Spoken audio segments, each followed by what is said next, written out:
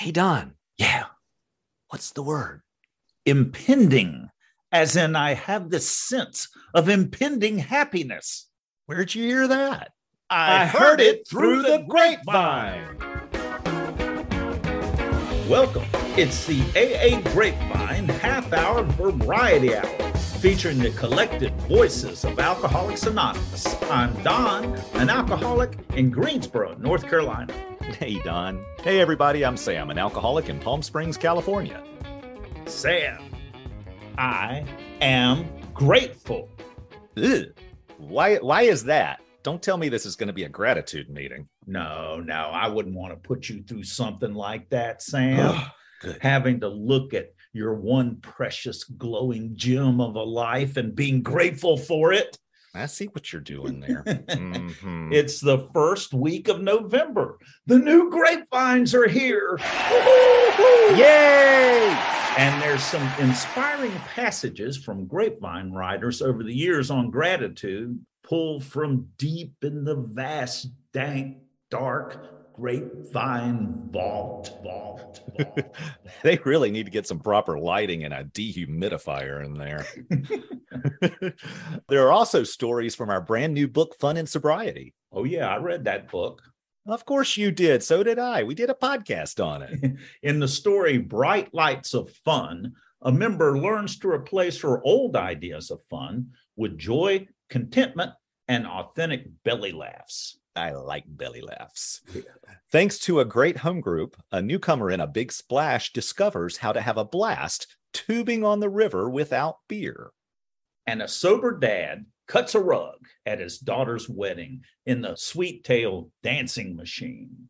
Give someone a subscription for the holidays. Grapevine and Lavinia are wonderful 12-step tools to help reach alcoholics in detoxes, rehabs, jails, or even writing your own home groups.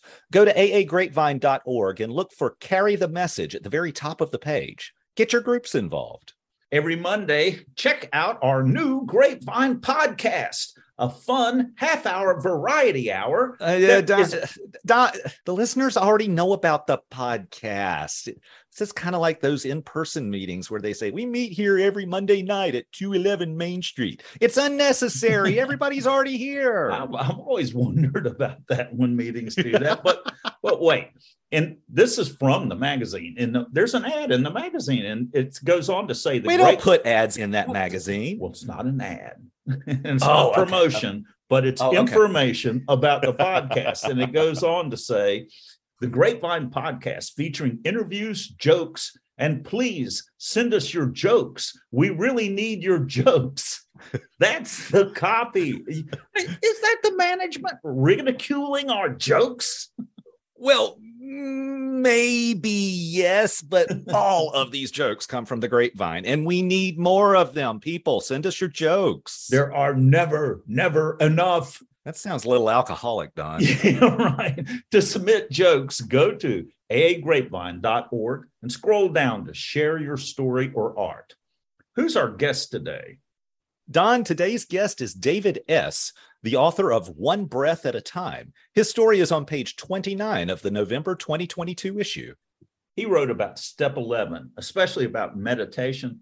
And I always love to hear exactly how people meditate, how they pray and how they meditate. I mean, exactly how to do it. Because when I came into AA, I had a lot of rules about prayer and meditation, and all of that really worked against me. Hearing other folks talk about their real experience, that helped me so much. Yeah, hearing folks' real experience is what it's about.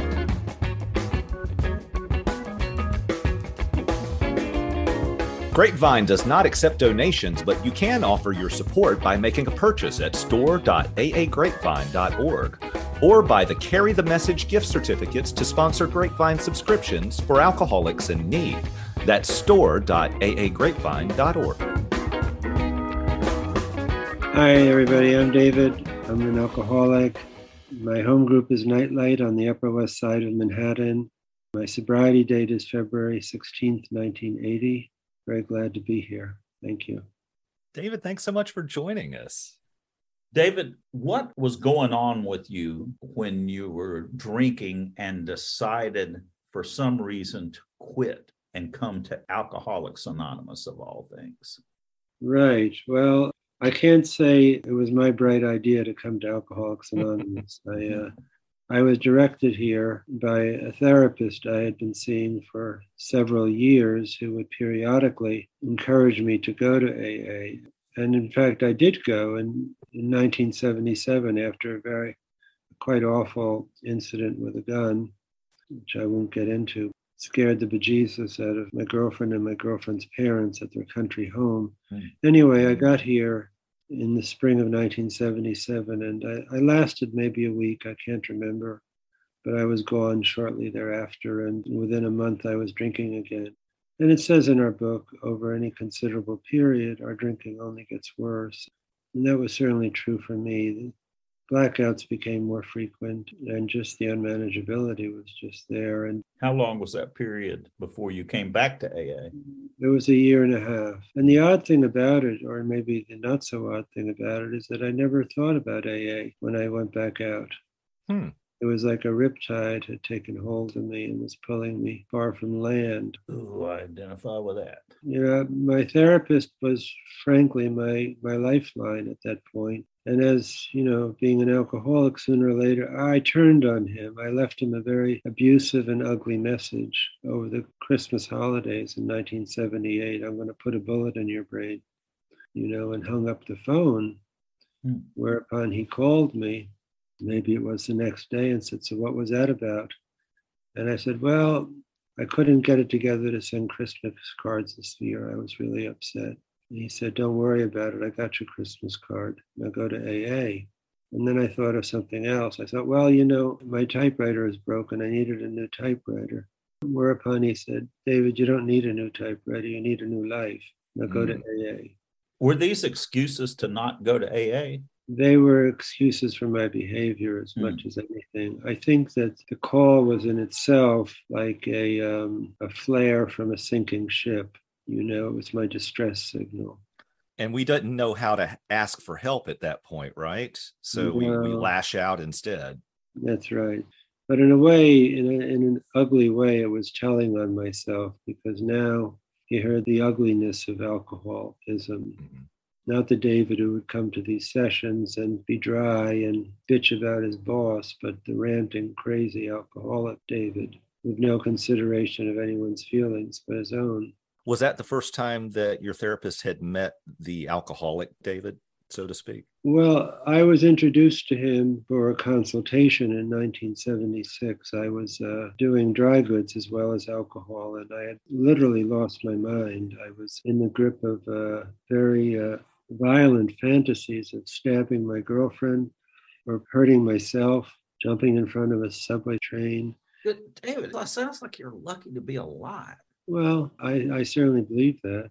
I was going down. He was a very skillful, insightful person. He held out his hand and he said, "Give me the pills," because I was taking these diet pills in lieu of speed and drinking huge quantities of alcohol on top of it. And I've been doing that for 2 years. "Give me the pills," he said, and I had them on me and I gave them to him.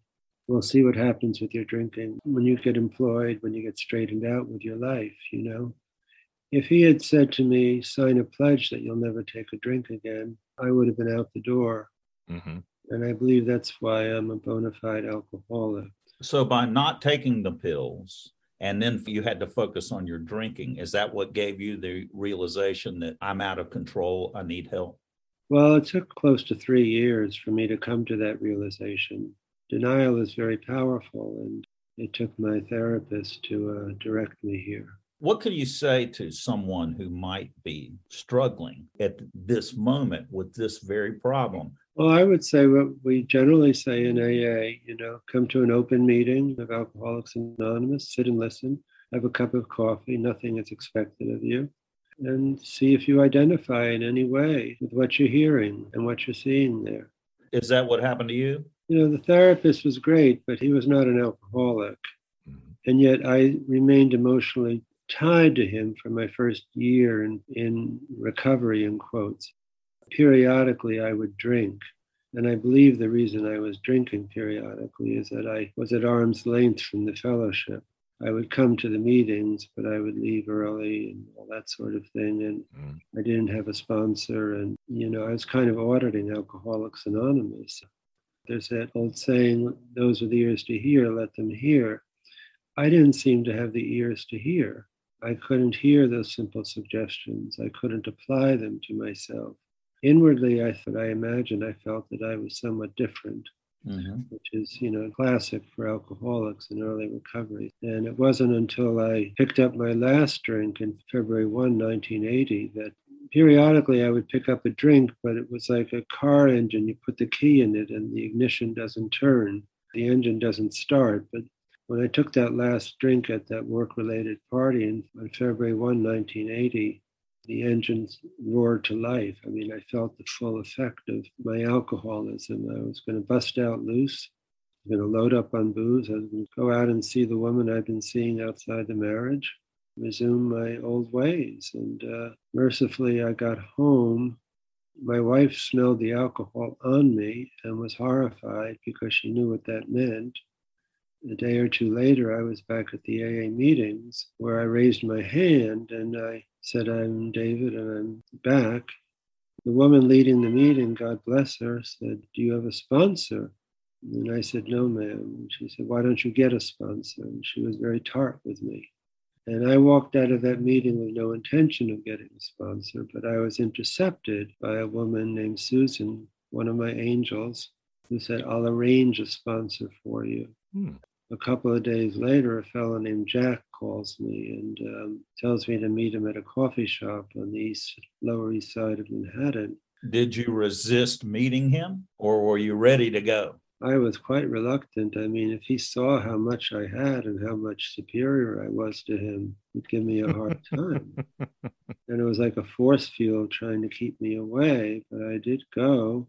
I sat down with Jack, and he was kind of tough. He was very direct. He said, David, you're exhibiting antisocial tendencies. You can't even make eye contact with me. Don't you have any curiosity what it might be like to be without alcohol and drugs after all these years? You have to understand that your unhappiness has nothing to do with AA.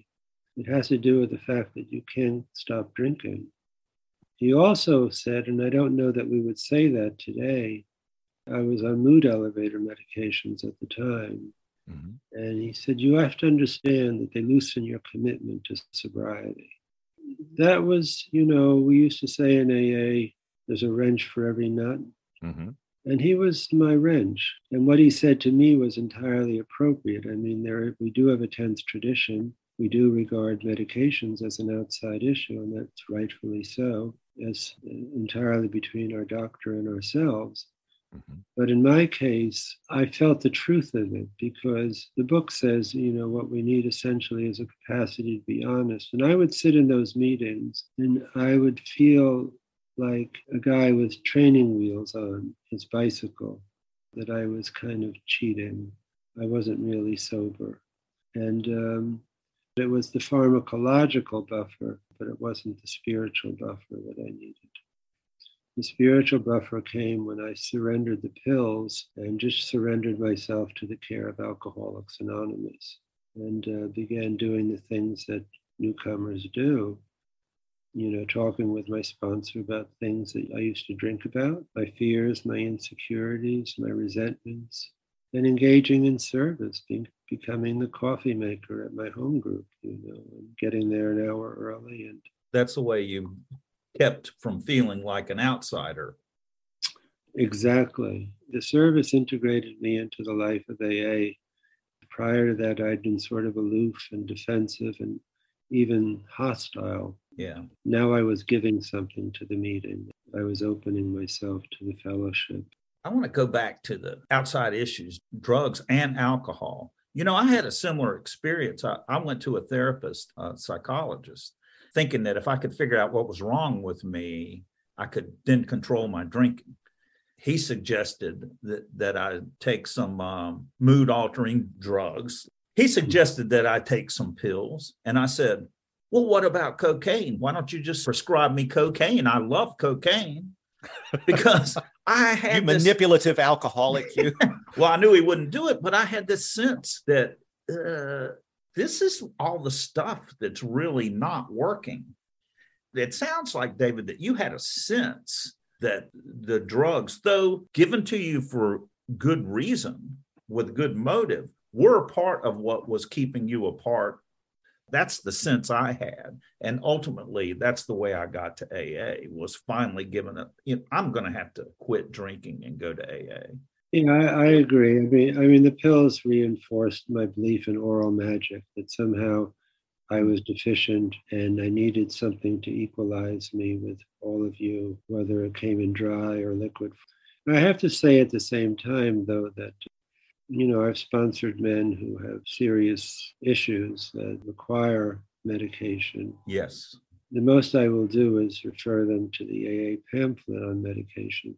The AA member, I think it's called Medications and Other Drugs, which is a very balanced guide, in terms of people who have benefited from medications and people who have frankly relapsed on top of them. There's good reason to take medication under the guidance of a doctor, and we have no opinion on that. But then again, there are situations. I like what you said about the right wrench for the nut. He could see that this was a problem with you. And so in your case, it was the right call. Exactly. And I just want to point out how much I appreciate both of you talking about both sides of the medication discussion within Alcoholics Anonymous, because we don't have an opinion on it, but we still share our experience. And there are multiple types of experience that have happened within our fellowship regarding medications. So, David, what was one of the obstacles that AA presented to you? And once you got on the other side, you saw the beauty of it and the benefit. Well, I think the fourth step was illuminating for me. I mean, when I wrote my fears list, at the top of my fears list was my fear that if I gave myself to this program entirely, that the higher power would take away my ambition and leave me with nothing. And in truth, I kind of was a self-willed alcoholic the first, I'm embarrassed to say, for the first 10 years of my recovery. There are periods of dry drunkenness, I'm someone who has gone through 2 marriages and 2 divorces. I could walk on water in the AA rooms, but difficult in the home, which is, as we say in AA, the last place we bring our recovery. Well, one thing was that I left the door open to my disease, to going through the 4th and 5th step by not focusing enough on the resentment aspect of the inventory. I wasn't thorough enough with that. I think it cost me. Well, it's hard, though, the first time you go through it. In my experience, I had to make the list of those that I could see and were willing to look at. And then once I took care and went through the whole process with that, found out the exact nature of the wrong and made amends, gave it to God, then I could look at deeper ones that I was like unwilling to before or unable to see. Well, that first 4th step, though it absolutely counts, is also a training on how to do a 4th step so that we can do it again. Right. It's true. It says in our book, when we, going through the 5th step, we may have had spiritual beliefs, but we begin to have a spiritual experience. How did a spiritual experience come out of making an inventory and sharing it with another person, the 4th and 5th step? I kind of feel it began way before that, really. Coming to these meetings and just hearing all of you share from your own point of view, your experience with God or the higher power, just sharing openly and honestly what your beliefs or unbeliefs were. That kind of opened my mind. I came from a very religious background, and I left the church at age 13. I've never gone back, I have to say, although many people do in AA. But when I was a couple of months sober, I did feel from within a presence that kind of shocked me, to be honest. It was just a quiet voice. I have no idea what it said, but it was transformative. This Friday step meeting I attended regularly, and I thought, oh my God, I can talk about God in public. I've been moved over the God line. Yes. What is this? But the thing was that it was personal to me in that meeting, in that moment. personal to me. It was my own conception. It wasn't something that was forced on me by organized religion or... Right. It was a real experience that you had. There's a vast difference between a belief and an experience, I believe. Yes. Poignantly for me, there was a wines and liquor store, supermarket, across the street from the meeting place, which you could see from the window. And I realized I would never have to go there again, so long as I stayed close to all of you. That's a big change. When my feelings about alcohol change from I can't do that to I don't ever have to do that again. That's right. Amen. So now you've got over 40 years of sobriety. In the article that's published in the November 2022 issue of The Grapevine, you talk about your meditation experience, your 11th step experience. Can you share a little bit about what that's like? I was introduced to meditation when I was about a year and a half or so sober. I was pretty diligent in going through the steps. I was well through my 9th step, but I came home one night. I felt hopeless suddenly. I felt like I had hit a ceiling with AA, that there was no more room for growth. And I don't know, like the walls were closing in on me. And I called my sponsor, Cubby, and he said, it's time for the 11th step. And he directed me to sit in a chair with my spine straight. So there was no fancy lotus position or any of that. And to focus on my breath with my eyes closed for 5 minutes, my hands gently touching. And it was in those 5 minutes that I seem to have discovered what we mean when we say that AA is an inside job and life is an inside job, because all that discomfort fell away and a new peace came to me. I had been praying all along, but for me, I found that my spiritual life was incomplete without meditation. Well, what about your mind wandering? Oh, well, of course, the mind is a monkey cage and all that. And we know that. And yet, that's okay. We get to observe that. The idea, I think, is that we gain some distance from, it's like we're sitting in a movie theater and watching our mind projected onto a screen. Yeah. And we have some measure of detachment from that. That's what I like about it. The fact that my mind wanders when I first started doing it, and until recently really, has been, well, I'm not doing it right. And then to discover that actually that's what the practice is to watch my mind, and I don't have to engage in all my thinking. It's just my thinking. Exactly. David, have you meditated today? I did, yes. Can you describe what that routine is like for you? It's very simple. I mean, I'm a novice at this. I don't pretend to be any kind of, what can I say? I think that the best feature of my smartphone is my timer, Yeah. And I set it for 20 minutes. I sit in a chair as I did that first night with my eyes closed and hands touching, and focus on my breath, breathing in, breathing out, breathing in, breathing out, breathing in, breathing out. And that's what I do for 20 minutes. It says at the end of the 3rd chapter more about alcoholism, there will come a time when we have no effective mental defense against the first drink. So I do think it increases our vigilance, meditation and prayer in combination. It fortifies that spiritual defense. But fundamentally, it improves our chances of staying sober, I believe. Well, that's the point.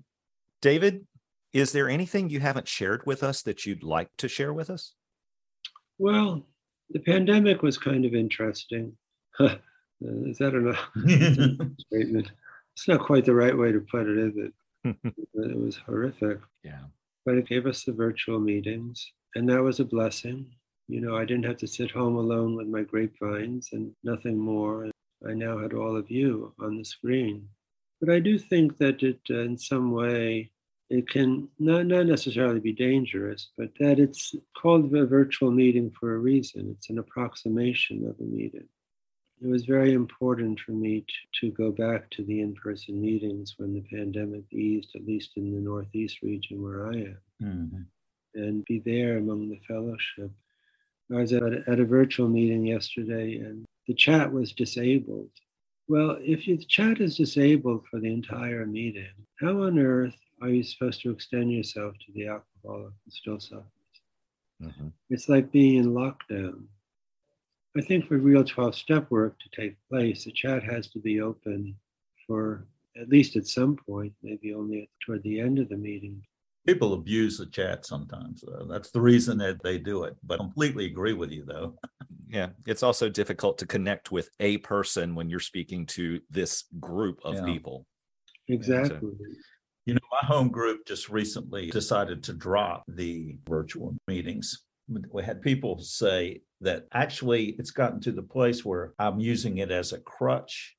I'm just like, oh, I don't really need to drive over there. I'll just sit here. And that way I can go ahead and eat at the same time. Although there's a really good place for virtual meetings. I mean, I'm 75 now and I'm mobile, but there are those who can't get to meetings. Right. I don't want to sound like I'm dissing the virtual meetings. They're here to stay.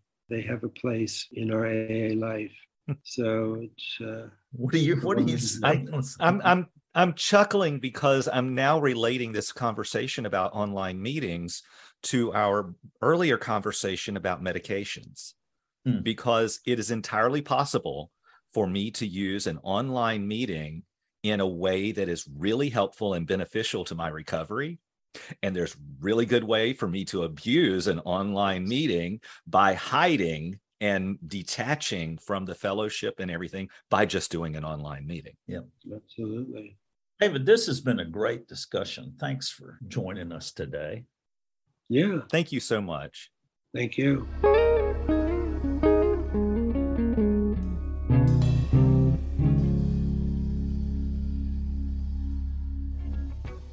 The Grapevine is looking for your story submissions for Why I Love the 12 and 12. Stories are due by December 15th, 2022. Our 12 Steps and 12 Traditions book turns 70 next year. Tell us the ways this book has enriched your sobriety. Is there a story about using the book that you'd like to tell? How does your group use it? What are your favorite passages and why? Share your story by December 15, 2022 via aagrapevine.org/share.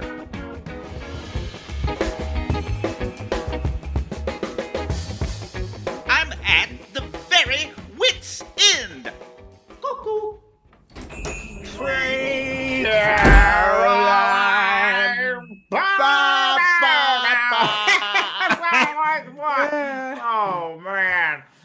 Oh, look here. Look, it's such a sweet little puppy dog. Come here, come here. Who's your best friend? Hey, don't get too close. Ow! That dog bit me. Oh, Bill, I think that dog is rabid. Wait a minute. Get me a pen and paper. You don't have to worry about a will, pal. Rabies can be treated. Will? What will?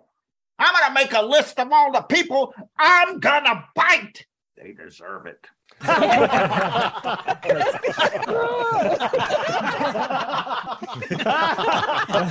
It's really not that funny. Thanks for joining us. The AA Grapevine Half-Hour Variety Hour is posted every Monday and is produced by AA Grapevine, Inc. We don't speak for AA as a whole. We share the experience, strength, and hope of members to help others recover from alcoholism.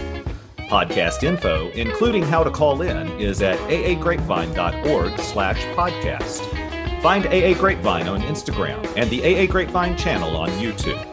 All things Grapevine are available at aagrapevine.org. If you want to know more about AA, Google Alcoholics Anonymous and your city or visit aa.org.